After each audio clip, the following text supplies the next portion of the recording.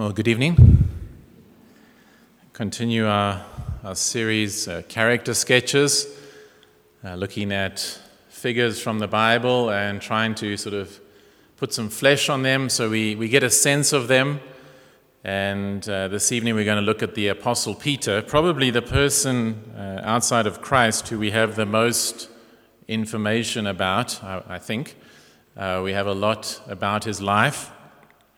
And he certainly is a very interesting character, a person that I am so grateful is in the Bible. If you know anything about Peter, you will know that he was impulsive, he was rash, he would say things without thinking and then regret what he had said. Maybe that's true of some of us, that we say things and then immediately we think, how could I say that? One of my primary school teachers used to say, think before you ink. Okay, think before you ink, think before you write, but think before you speak is even more important. So Peter often didn't do that. Might say things that he would run in where angels fear to tread. He would say things that are quite shocking and disturbing, and we'll look at some of them. And also he acted out of fear of man often. So he was loud, he was impulsive, he was rash, but enthusiastic. I remember hearing someone describe Keith Green. Maybe some of you have heard of Keith Green, a Christian songwriter who died at a young age. But they said, he was the type of person, if there was a queue, he wanted to be at the front. Okay, I think Peter was like that. If there was something happening, he wanted to be there. He had FOMO, fear of missing out. That's how he lived his life. And yet, in spite of all these weaknesses and even terrible sins that he committed, the Lord loved him and used him in a powerful and wonderful way. And his story is one of growth and change. And I'm so grateful for Peter in the Gospels, because if the Lord could use someone like Peter in such a powerful way, there is hope for all of us. And so we're going to look at this man, and hopefully it will be a wonderful time.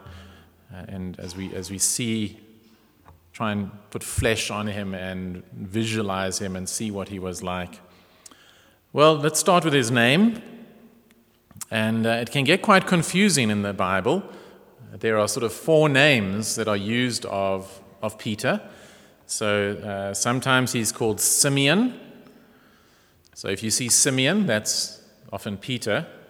Then sometimes that's the Hebrew version. Sometimes they wrote the Greek version, which was Simon. So so sometimes you see Simon Peter. Then he's also called Cephas. So again, if you see Cephas, that's Peter. Or Petros. His proper name was Simon Bar Jonah. Simon Bar Jonah. Bar means son of. Okay, so Simon, the son of Jonah. Again, Jonah is sometimes put in the Greek form as John. So Simon, son of John.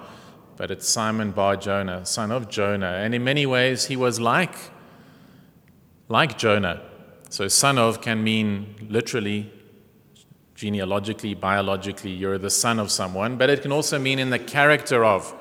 And you remember that the prophet Jonah did not want other nations to be saved. Okay, the Lord said, "I want you to go to Nineveh," and he ran away. He didn't want to go there, and he ran to Joppa. And as we've seen last year in the book of Acts, Peter also goes to Joppa, and so there are some similarities. He's often in the character of Jonah as well, and the Lord has to work in his heart. But Peter is not really his name, actually.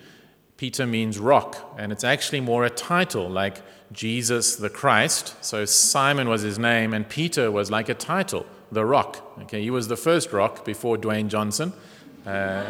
He's the proper rock. Peter is the rock. Now some background. So he came from Bethsaida. Bethsaida is a small village, the northern shores of the sea or the lake of Galilee. Bethsaida actually means house of fishing, house of fishing. And so that's where he came from. And that also really defined him. He was a fisher of men, wasn't he? The Lord Jesus called him to be a fisher of men, as we'll see later on. But that's where he came from. His brother was Andrew. So John chapter 1, verse 44 says, "Now Philip was from Bethsaida, the hometown of Andrew and Peter."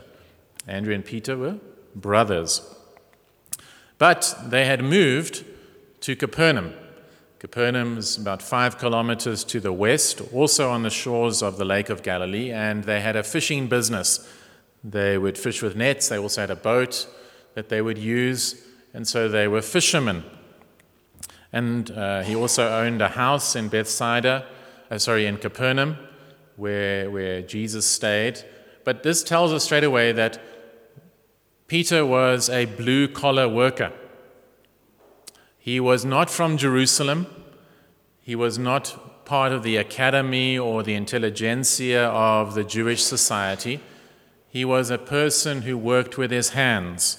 He didn't go to a private school. He was not well educated. In fact, in Acts chapter 4, verse 13, this is when they've been preaching and they get into trouble for preaching, and the religious leaders confront them, and they say to the religious leaders, "Judge for yourselves whether it's better to obey men or to obey God," and they're a bit stumped by this. And verse 13 says, Luke says, "When they observed the boldness of Peter and John and realized that they were uneducated and untrained men, they were amazed and recognized that they had been with Jesus." Okay. But there we're told they're not educated, they're not trained, they were not rabbis, they didn't go to rabbinical school or anything like that. It doesn't mean they were illiterate. Peter wrote letters, so they were literate, but not well trained.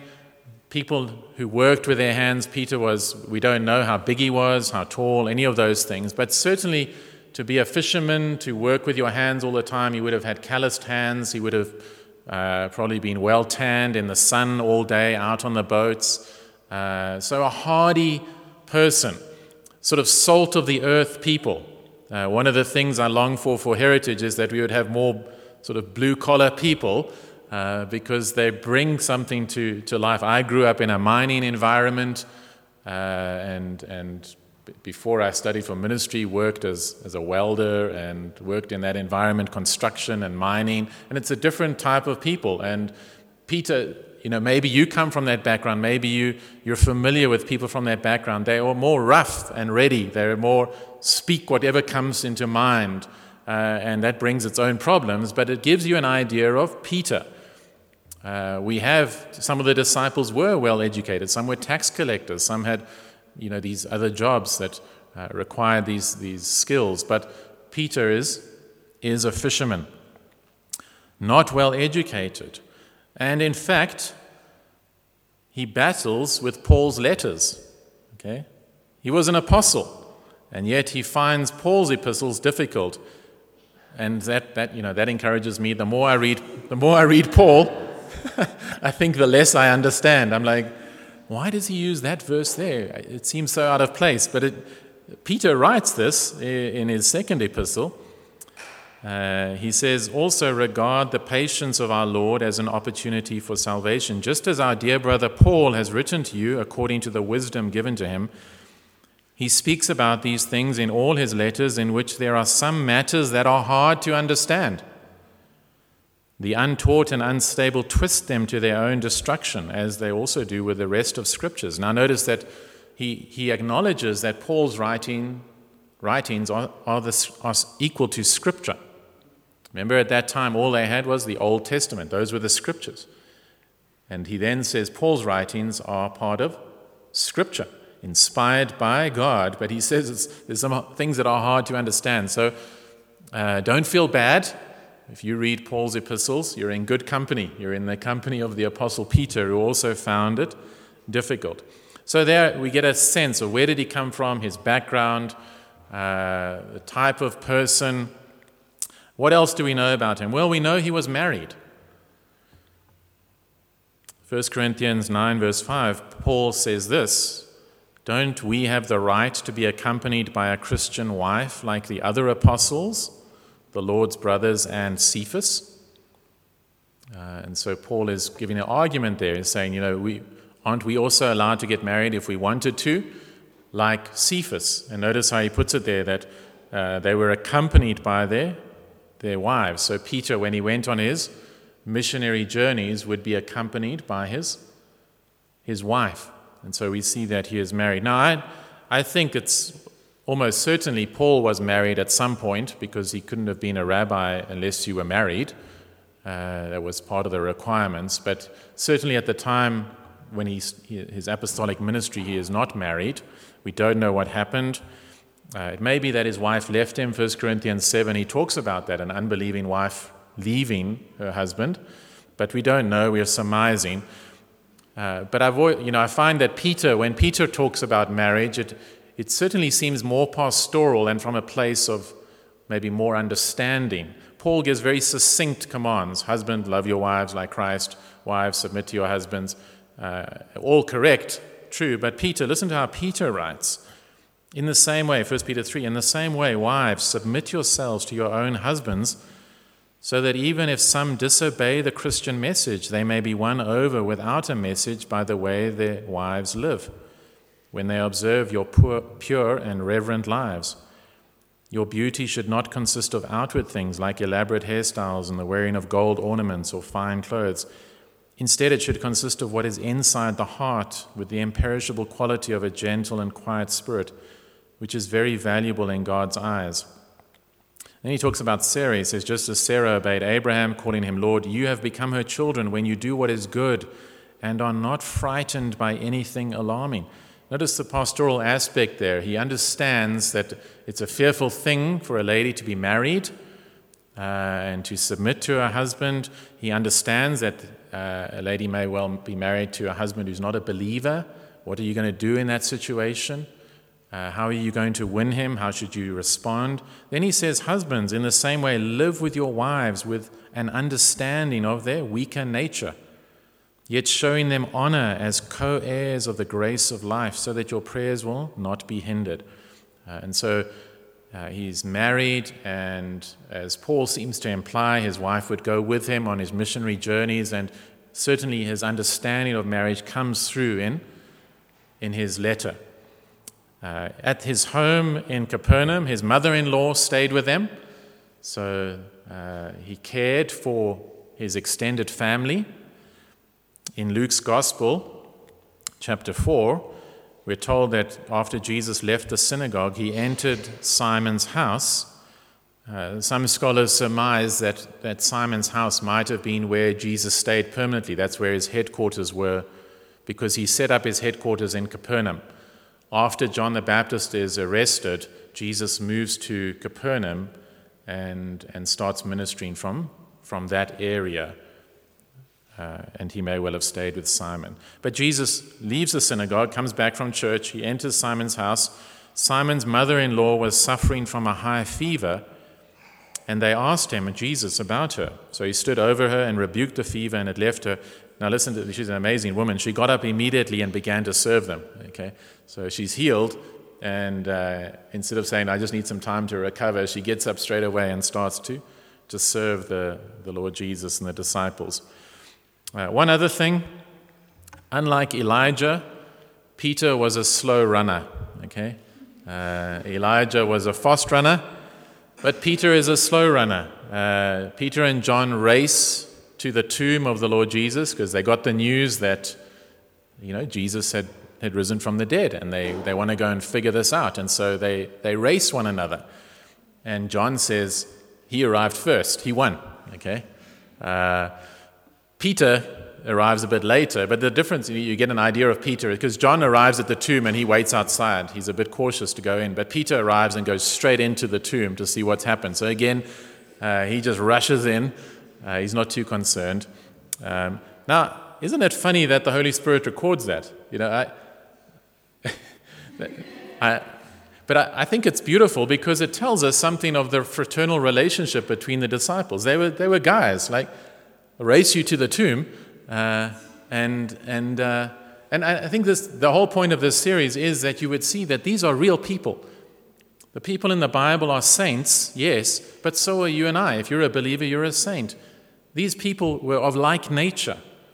They had similar personalities, extroverts, introverts, intellectuals, blue-collar workers, all different backgrounds, emotional and more staid and circumspect, all different types of backgrounds. And so we can empathize with them and rejoice that God uses people, real people, and that should encourage us. And so quite something that John records this. Now let's look at the calling of Peter. It can be quite confusing when you read all the Gospels and these different accounts, but certainly what happens is, if we try and piece it together, is that Andrew, the brother, is a disciple of John the Baptist. They meet Jesus. They start following Jesus, but Andrew goes and tells his brother, he says, we've met the Messiah. So obviously Jesus knows Peter or Simon and Andrew. It's not that he just walks up to them one day, they're busy fishing, and says, follow me, and they're just like, who is this guy? Okay, we'll follow you. No, they knew Jesus. There had been interactions, and at a certain point Jesus comes to them and calls them. And so in Matthew chapter 4, verse 18, Jesus calls Simon and his brother Andrew, and they were casting a net into the sea since they were fishermen, and he says, follow me. And he says to them, I will make you fish for people, or fishers of men. And so even as we've seen in the scriptures, that shepherds become shepherds of people. Yeah, Peter is a fisherman, but he becomes a fisher of men. And he comes from Bethsaida, the house of fishing. And that's really what he does. It defines his life. His first sermon, 3,000 people are converted. Okay, he is really the first apostle who goes out to the Gentiles in Acts. Even though Paul is the primary apostle to the Gentiles, Peter also goes out to the Gentiles and sees people converted. He is called the Rock, as I said, and every gospel records this, that he is called the Rock. And it happens, the most famous one is in Matthew chapter 16. Jesus is in Caesarea Philippi, and he asks his disciples, who do people say that I am? And they give certain answers, and then he says to them, who do you say that I am? So he says to his disciples, who do you say that I am? And Simon Peter answered, you are the Messiah, the Son of the living God.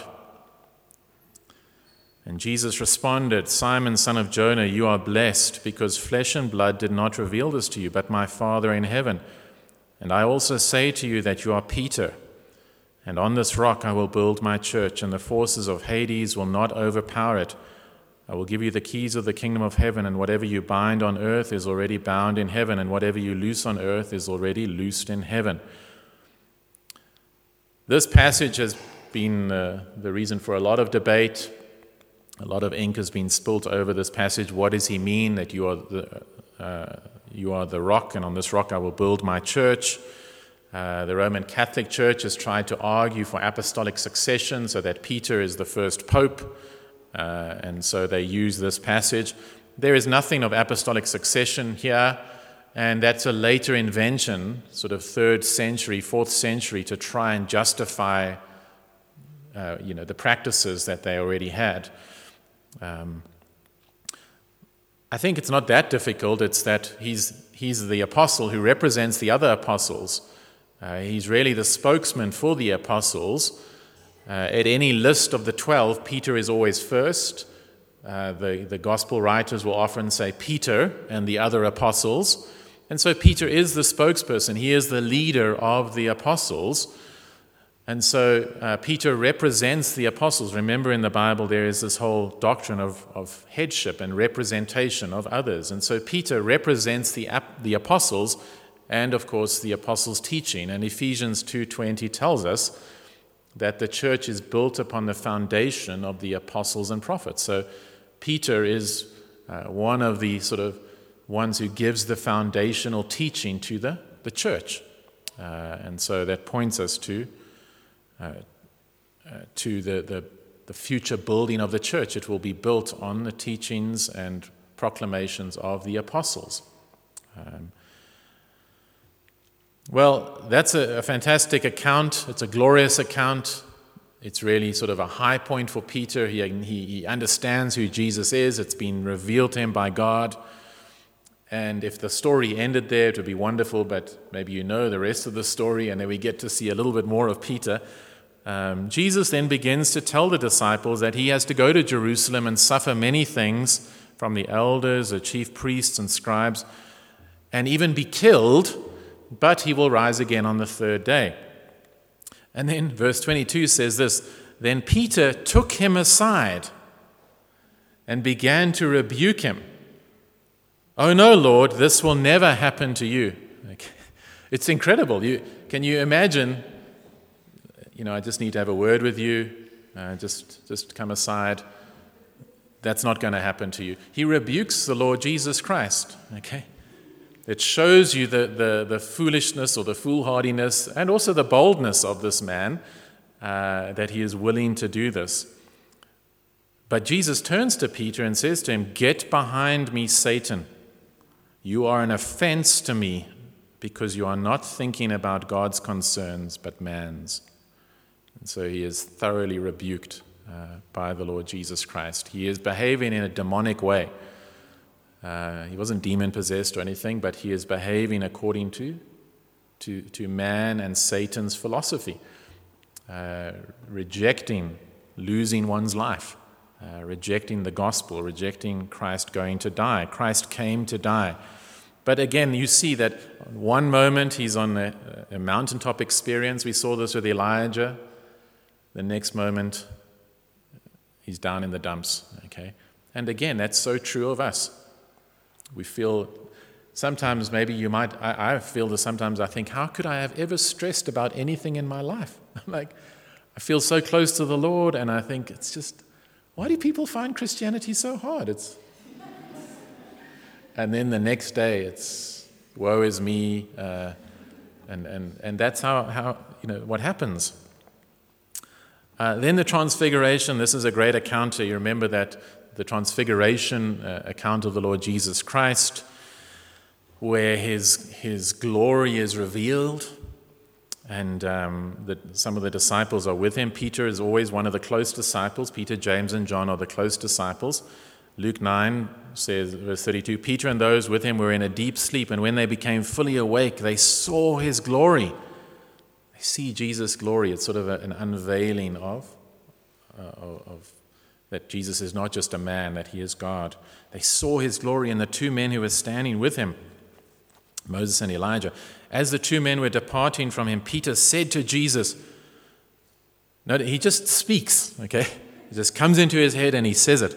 "Master, it's good for us to be here. Let us make 3 tabernacles for you, one for Moses and one for you, one for Moses and one for Elijah." And then Luke says, not knowing what he said, okay? Ever been in that situation where you're talking nonsense, okay? You haven't a clue what you're talking about, but you're saying stuff. Peter did that. Yeah, he says, we just need to do something. A man of action, we got to do something, but he is clueless. He doesn't know what he is saying. Or the foot washing account, John chapter 13. Jesus gets up to wash the disciples' feet. He gets to Peter. Peter says, "Lord, you will never wash my feet." Okay, he just speaks, "You will not wash my feet." Jesus says to him, "Unless I wash your feet, you have no part with me." He says, "Lord, don't only wash my feet, wash my whole body." Okay? He just turns 180 degrees, and that gives you a sense of Peter. Okay? He's all or nothing. He's just out there. He's bold, often in a foolish way, as we've seen already, confronting the Lord Jesus Christ, rebuking Christ. He's ready to answer any question. With my students, it's often frustrating. People generally don't want to answer questions in case they make a mistake. Especially teenagers, they're too cool to answer questions. They reach that stage. Peter would not have been like that. He would have tried to answer every question. And even if he got it wrong, it's fine. He would just carry on answering the questions. He rebukes the Lord Jesus. He tries to defend the Lord Jesus. When they come to arrest the Lord Jesus, again, this is not a cowardly man, and yet he is as well. But when they come to arrest the Lord Jesus, he grabs a sword and is ready to defend Christ and goes to cut someone, the high priest's servant, Malchus, and he ducks and his ear is cut off. But again, you see the type of man that he is, loyal and brave in so many ways, and yet at the same time also a coward, because shortly after that, he's going to deny the Lord Jesus Christ 3 times. You can go and read that account. It's a young maiden who comes and confronts him. A young girl says, "Aren't you one of them?" And he eventually, the 3rd time, he is cursing. "I don't know the man." And you think this is the brave Peter. This is the Peter. Remember when Jesus is walking on the water in the storm, and he says, "Lord, if it's you, tell me to come." And the Lord says, "Come." And he climbs out and he walks on the water. And then what happens? He starts to see the storms. He takes his eyes off Christ and he begins to sink. And it's easy to mock Peter for that. But he had the faith to get out the boat. If he had little faith, what about those in the boat? Okay, he had the courage to do that. But then we see also that his humanity. And then one of the things that I find so remarkable about Peter is his response to correction. And I think this is, I think it's a generalization that is often true, that often people who come from small towns, blue-collar workers, do battle with other ethnic groups more than those in cities. They are more hard and fast, traditional, very wary of strangers and outsiders and other people and ways of doing things. And that's a thing that Peter battles with, his life. You can see in the book of Acts chapter 10, where the Lord tells him to go and speak to the Gentiles. He gives him that vision of the unclean animals and says, "Take and eat." 3 times. It's noteworthy that Peter has to be spoken to 3 times often. He has to learn in 3s, okay? Remember, he denies the Lord 3 times, and then 3 times the Lord Jesus says to him, "Do you love me? Feed my sheep, feed my sheep, feed my sheep." 3 times he tells him, "Take and eat, take and eat, take and eat." But he's slow to learn. Again, like many of us, okay? Slow to learn. The Lord has to keep telling us the same thing, teaching us the same lesson. But eventually he realizes when he goes to Cornelius' house and he sees that the Gentiles, uncircumcised Gentiles, which is, we maybe don't understand really, for him this is really an abomination to go into the house of an uncircumcised Gentile, and then he sees that they are saved and they begin to speak in other languages supernaturally, and he realizes that if God saves someone, they're clean. It doesn't matter which ethnicity they come from. But he battles with this even later on. In Galatians, Paul tells us that Peter used to sit with the Gentiles and have meals with the Gentiles.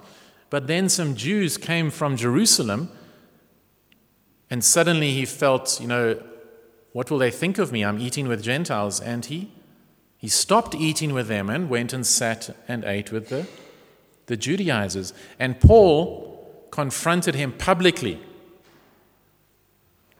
The Apostle Peter, he confronted him in front of everyone and said, "How can you live like this? You are not walking in step with the gospel." It's an incredible account. And I've always thought, could you imagine, in your flesh, nobody likes to be publicly rebuked.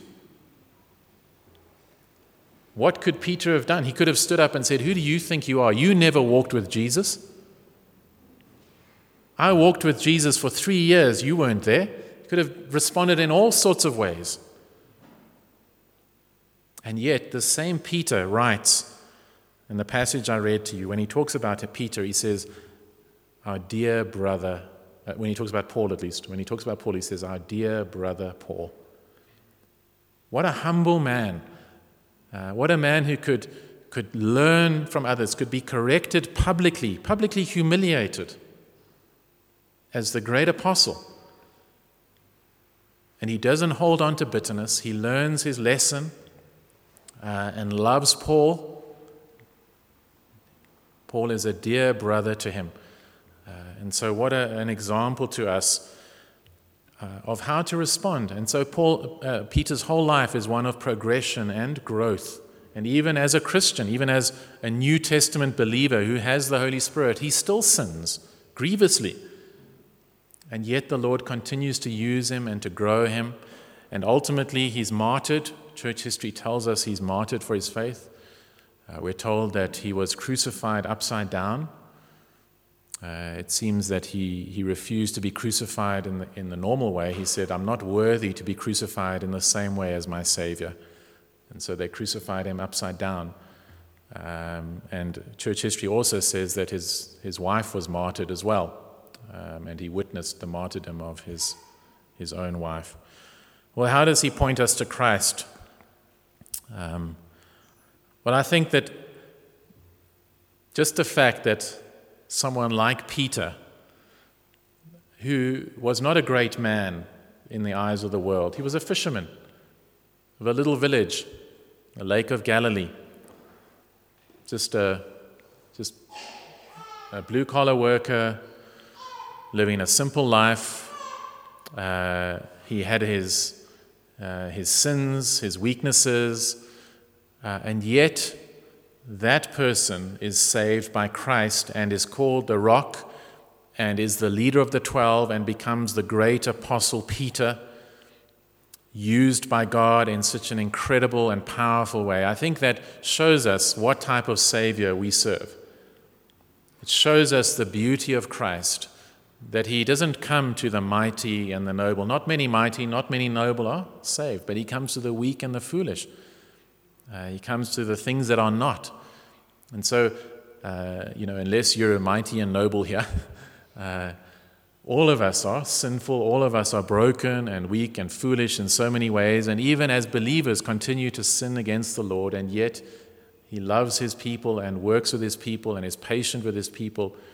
And so I think the example of Peter shows us what a great Savior Jesus Christ is, what type of a Savior he is. And he is a Savior to be worshipped. Amen. Let's pray.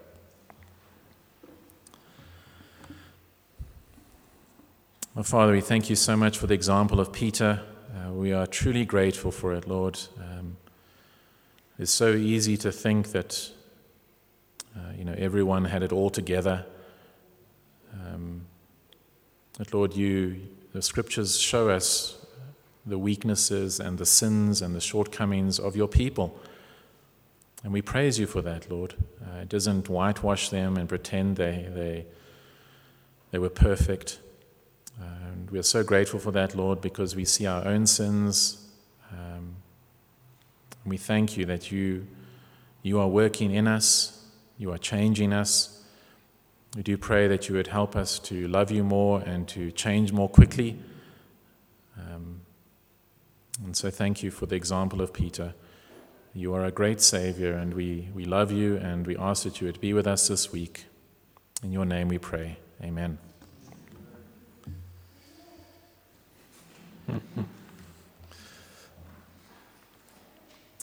Well, we have a closing hymn.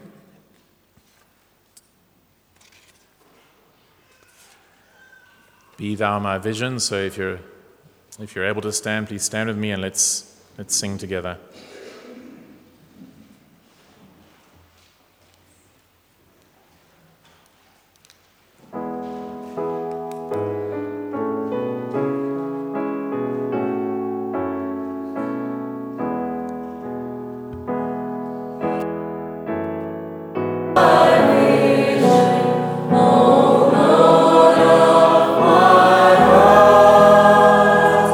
Lord, we all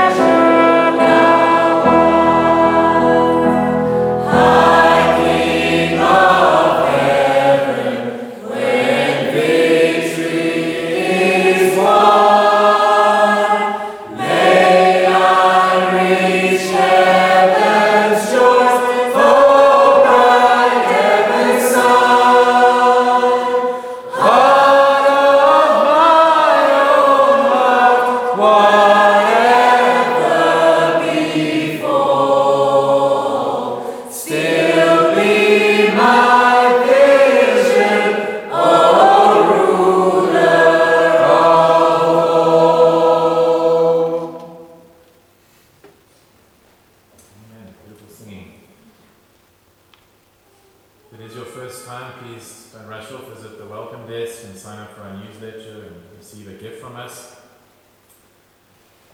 Just remember, no midweek meetings or midweek meetings are on recess for a couple of weeks until after the Easter holidays. I close with a benediction from 1 Peter. So as I read it, you can see how it fits with Peter's own life. Peter says this: "The God of all grace, who has called you to his eternal glory in Christ, will himself restore, confirm, strengthen, and establish you. To him be the dominion forever and ever. Amen."